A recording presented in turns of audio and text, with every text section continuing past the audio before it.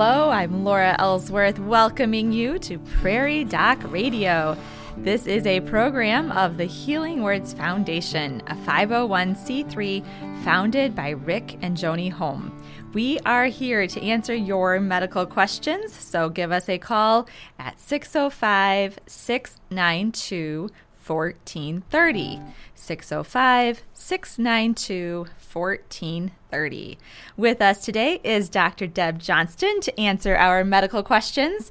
Dr. Johnston's specialty is family medicine. She works with the Avera Medical Group Brookings and volunteers as part of the Prairie Doc team of physicians.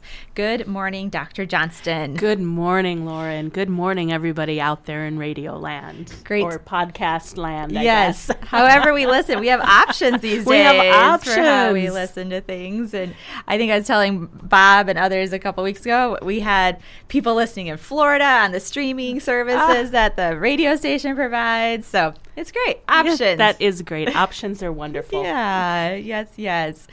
Dr. Johnston, this week our topic is underrepresented populations with healthcare. Tell us about what that even is. What that means. Yes. Yeah.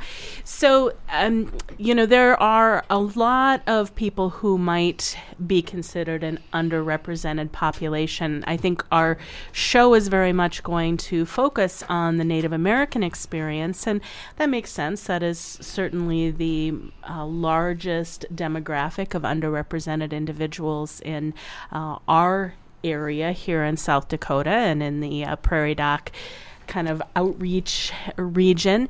But if we think about it a little more broadly, underrepresented populations could be people with financial barriers to health care. And I think everybody kind of understands how that can really impact things. Certainly the people who live that experience know very well what it's like to be deciding, well, can I afford my $10 prescription this month? Can I afford to go to the doctor? Can I, how bad is this? And that is a really significant barrier. And even those of us who are in a better financial position and don't have to worry about that $10 prescription, there's an awful lot of prescriptions out there that are $300-$500 a month, and especially if you don't have good insurance to help you or your insurance doesn't want to cover it, there's an awful lot of prescriptions out there that can be over $1,000 a month, and that adds up for most of us who aren't independently wealthy. So I think we can all appreciate the impact that finances might have. But there's other things that can really impact your access to health care too.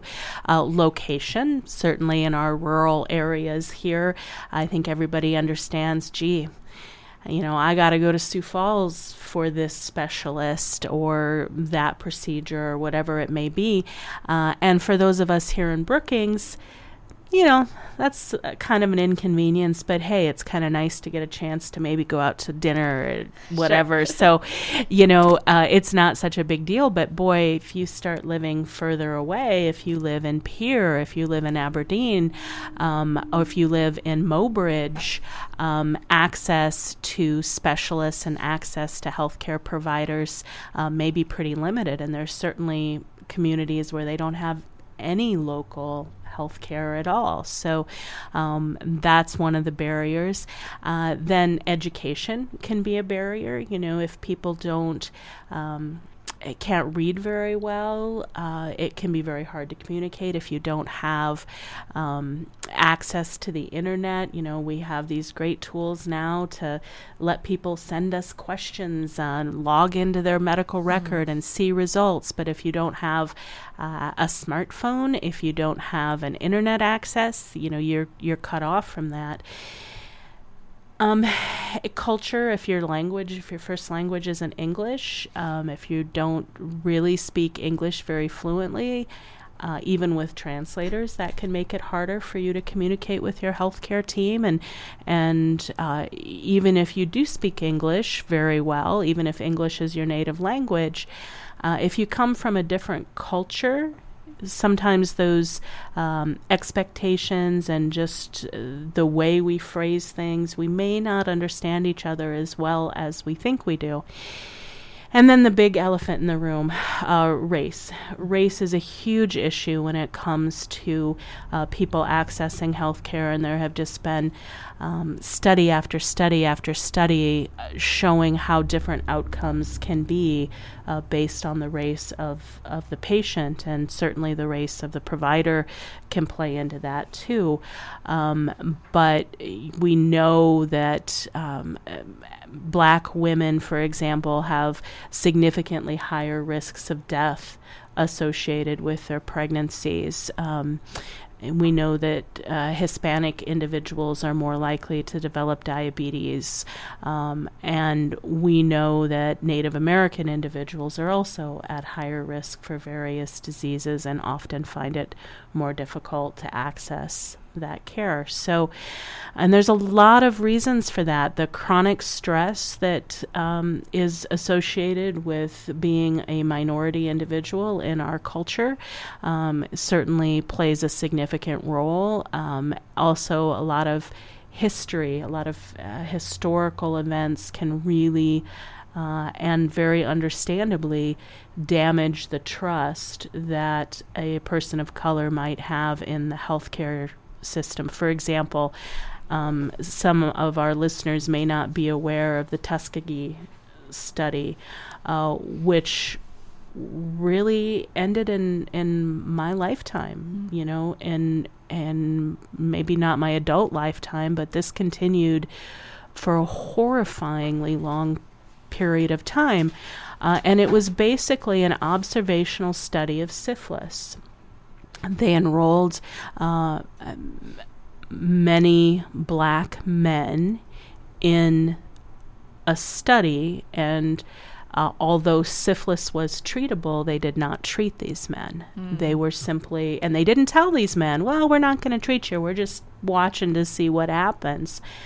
So they denied these men treatment for this disease to see what would happen, which is unconscionable and horrible and horrifying. We should all be horrified by that. And that wasn't that long ago. And so there is some well-earned mistrust of the healthcare system, and with research that members of communities, minority communities, communities of color, certainly have of the system, and that interferes with their accessing care. Add to that historically we have not done a very good job at getting diversity in our study populations. So there's a lot of arguments. Well, we want to remove as many variables as we can when we are trying to test this treatment or test this whatever it is that we may want to be studying. So we want our study population to be as alike as possible. This was a reason that they excluded women from a lot of studies for a very long time. And naturally, I would expect it's a lot harder to enroll people of color in these studies, because why should people of color trust that they're going to be treated fairly after that kind of history?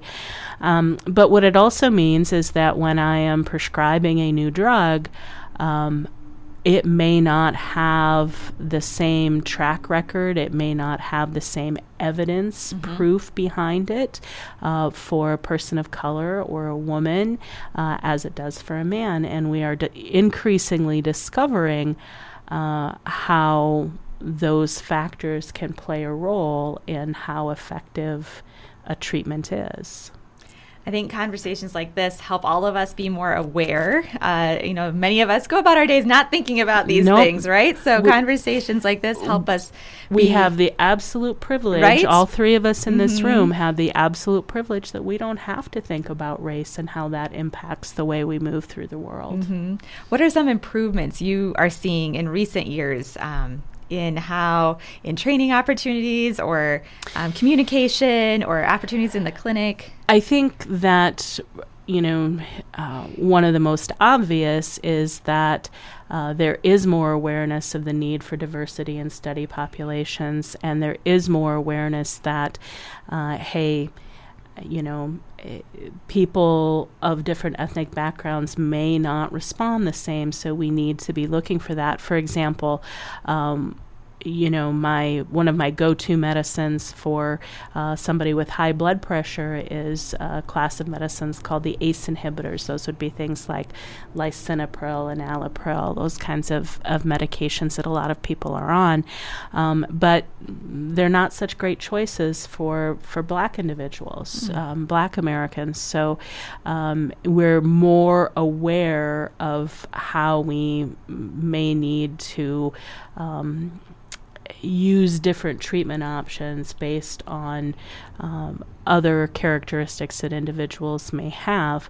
And we're more aware of the need to include those in studies, and there's more requirement for diversity in the study populations instead of just being able to, test this out on adult white men. They're being required to include women. They're being required to include people of color and people of different genetic and ethnic and societal backgrounds. So that's a big change and a big improvement.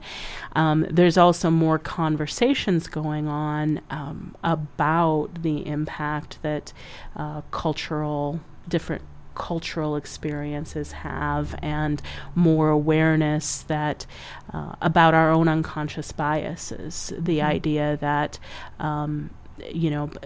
there's one additionally horrifying idea that Black people don't feel pain the way white people do, so they don't need the pain medicines that white people do, and just a lot of our own cultural expectations. We all, as we said earlier, people can listen from anywhere, so maybe we're not all listening here, Americans, but most of our listeners are probably Americans and living in America. And as people who live in America, we have been presented with certain cultural ideas that we internalize without necessarily realizing them. And, this results in a lot of Black men, particularly, being shot for doing things that a Caucasian man would never have to worry about that. About Black men, Black teenagers being perceived as dangerous when they're doing exactly the same things as a group of white kids might be doing, being punished differently for the same behaviors. Very recently, we had the example of the college basketball players, and the young woman who was Black getting criticized for doing the exact same motion that the young woman who was white had been praised for doing. So we have kind of different behavioral standards, different expectations, different consequences for the same thing. And I think we're having a better conversation about that. And although I'd like to say that healthcare providers are quote unquote above that, we're not. We're part of the same culture that everybody else is. And we really need to make a conscious effort to examine those ideas, those unspoken, unrealized, unconscious expectations and biases. And I think we're doing a better job at talking about that, moving beyond just kind of cultural sensitivity to doing some more self-examination. We're very early. We need to keep working on it, but at least there's some awareness of that. Right. Well, it's time for us to go to our first break. We thank you for listening to Prairie Doc Radio on KBRK and on our podcast.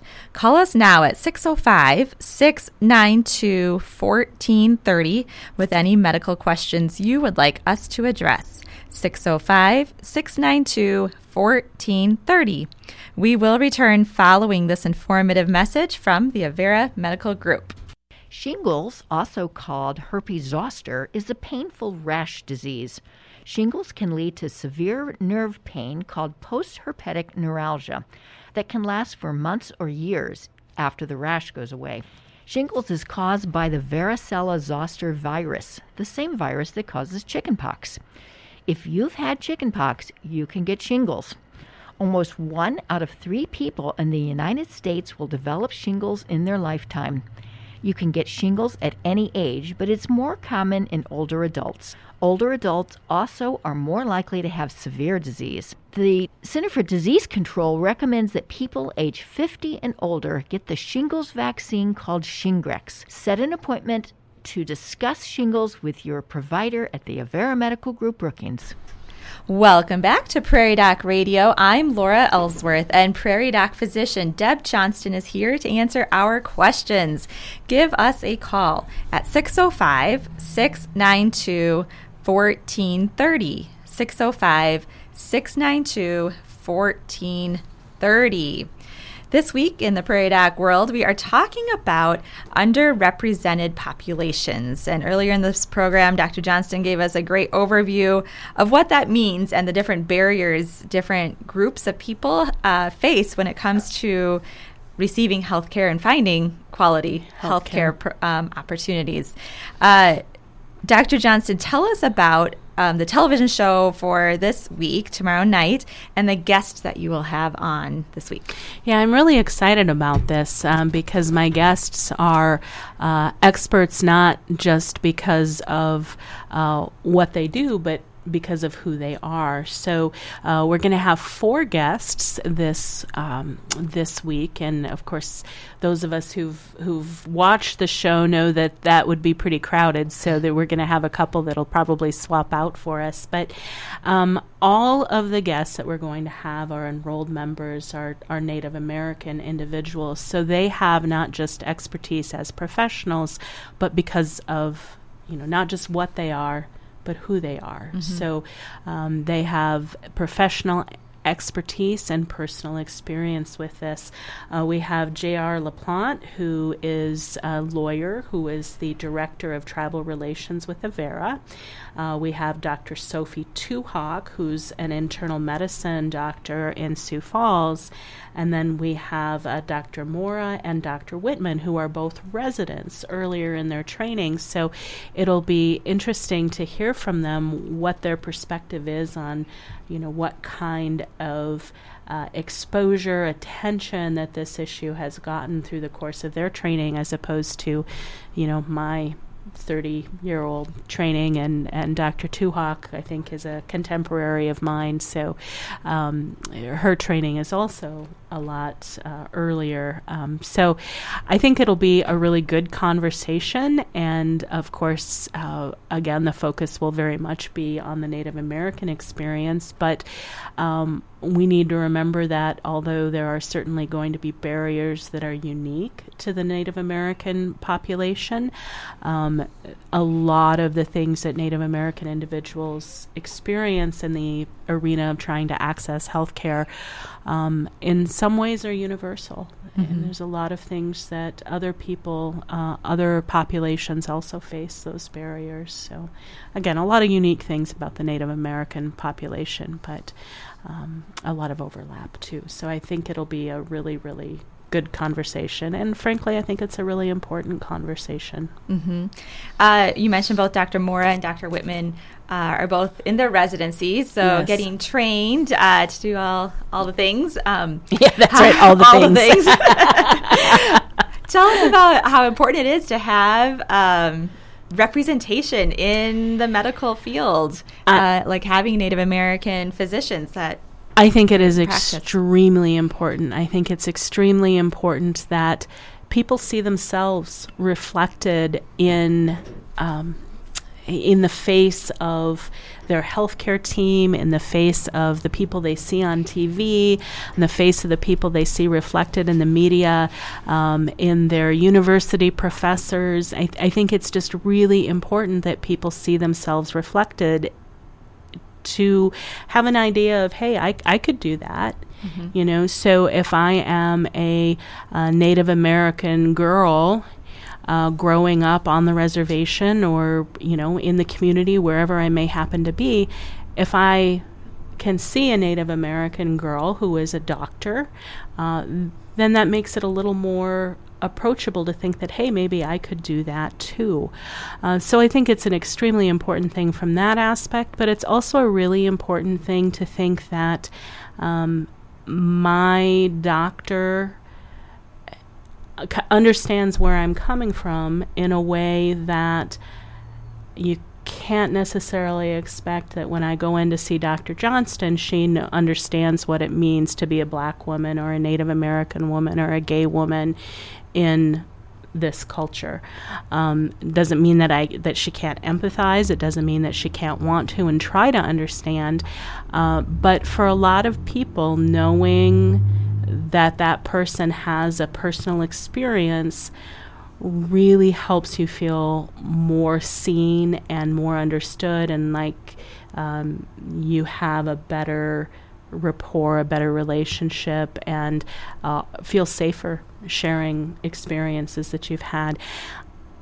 I know that as a mom with special needs kids, I really feel that when I share some of those experiences with my patients who are going through similar things, it really seems to bring them comfort when I can say, yeah, my child's condition is not the same as yours, but I know what it's like to be in that waiting room. And I know what it's like to look for the right specialist for your kid, and I know what it's like to worry about what their future is going to hold. So I think any kind of shared experience really adds some depth to that interaction and to that relationship. And a lot of what I do in medicine is about building that relationship with the person. This is a journey that we're on together, and the more they know that I really do see them, I really do understand where they are on that path, the stronger that relationship is. And again, that doesn't mean that your doctor needs to have exactly the same experience as you do, but I do think that it gives you a leg up in building that relationship. Mm-hmm. Yeah, and I'm sure just having well-represented employees in your clinic or in anyone's workplace just helps all of us be better organizations and understanding how to Absolutely. People mm-hmm. bring different perspectives to the table, and that's true irregardless of mm-hmm. what field you are in. The more perspectives you have, the better view of the whole picture you can get. Mm-hmm. So having colleagues who have a different life story and life experience than mine can really help me appreciate those other perspectives and understand those other perspectives and think about things that I never thought about before. So I think it's just a really good thing overall for us to know people who have different backgrounds than ours. Mm-hmm.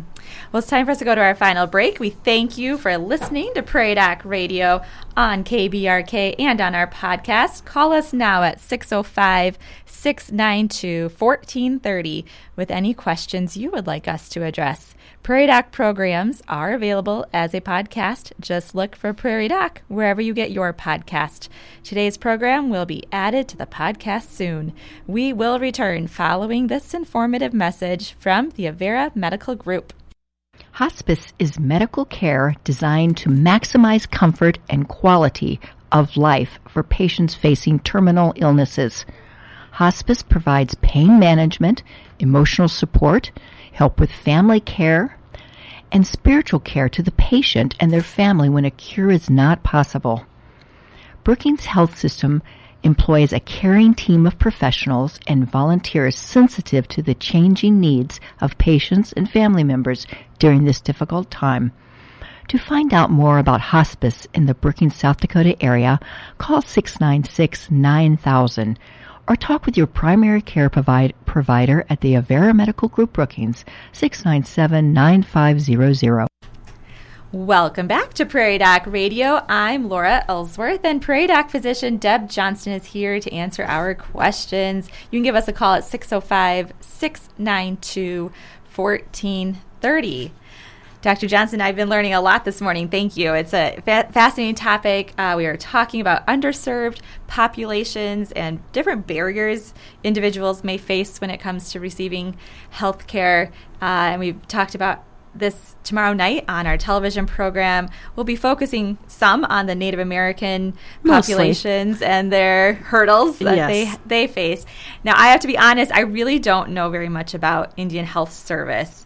Could you give us a broad introduction, overview of how that works? Because I honestly don't know much about it. And I am by no means an expert, which is why I'm certainly happy that we have people who are experts that are going to be there to talk with us. But IHS is a federally sponsored organization with the treaty-required goal of providing health care to Native American populations. And as more so than many other aspects of healthcare, it is chronically underfunded and chronically understaffed and plagued by a lot of quality concerns. And there are, I want to make it very clear that there are absolutely wonderful people, dedicated, capable, committed people who work in IHS, but they have a big hurdle, a big challenge that they're trying to carry. And the whole idea behind IHS is that this is a way for Native American populations to access health care. So it is a clinic, a set of hospitals. It is a system of providing health care to those populations that it often needs to be supplemented by either private insurance or Medicaid or other sources of payment. And like a lot of kind of capitated or limited systems, there can be a lot of essentially rationing that goes on in that. So we were talking earlier about how finances can impact your ability to access care. And I think most people who have insurance are familiar with how frustrating it is when your insurance won't pay for your Ozempic or your insurance won't pay for your rheumatoid arthritis treatment. Imagine how frustrating it is when your insurance won't let you see the orthopedic doctor, won't let you get your knee replaced, won't pay for whatever it is because either they feel your need isn't as great as somebody else's or they're just out of money and you're just out of luck. So it is a system that is supposed to provide for the health care of tribal members that does not have the resources it needs to actually do so. Okay. Well, we'll look forward to hearing your conversation tomorrow night with your guest. Me too. And learning more about that. So, yeah, that will be great. Thank you for addressing the topic and discussing it with us this morning, Dr. Johnston. It was a pleasure. Yes. And I didn't even get to talk about my favorite, everybody go get your COVID booster. Yes. If you haven't had your bivalent booster, go get your bivalent booster. And stay tuned. There may be a booster of the booster recommended for certain, or at least allowed for certain very high-risk populations. So stay tuned. And my personal non-expert expectation, we'll be doing this every fall, folks. Yeah, right. Okay, very good. Well, before we go, please do be sure to tune in to South Dakota Public Broadcasting Television and the Prairie Doc Facebook page for On Call with the Prairie Doc, most Thursdays starting at 7 p.m. Central. This week on Thursday, April 20th, Prairie Doc host Deb Johnston will discuss underrepresented populations with Dr. Sophie Tuhawk from Avera Medical Group Internal Medicine, J.R. LaPlante, Director of Tribal Relations Avera, Dr. Arna Mora, and Dr. Carol Whitman. So tune in tomorrow night on SDPB television to learn more. We hope you've enjoyed our Prairie Doc radio program, and we'll listen again for Prairie Doc on KBRK, brought to you by the Avera Medical Group Brookings. Please follow the Prairie Doc on Facebook and YouTube for free and easy access to the entire Prairie Doc library. Visit www.prairiedoc.org and look for Prairie Doc wherever you find your podcast. My thanks to Dr. Deb Johnston for joining us today, and as Dr. Holm would say, stay healthy out there, people.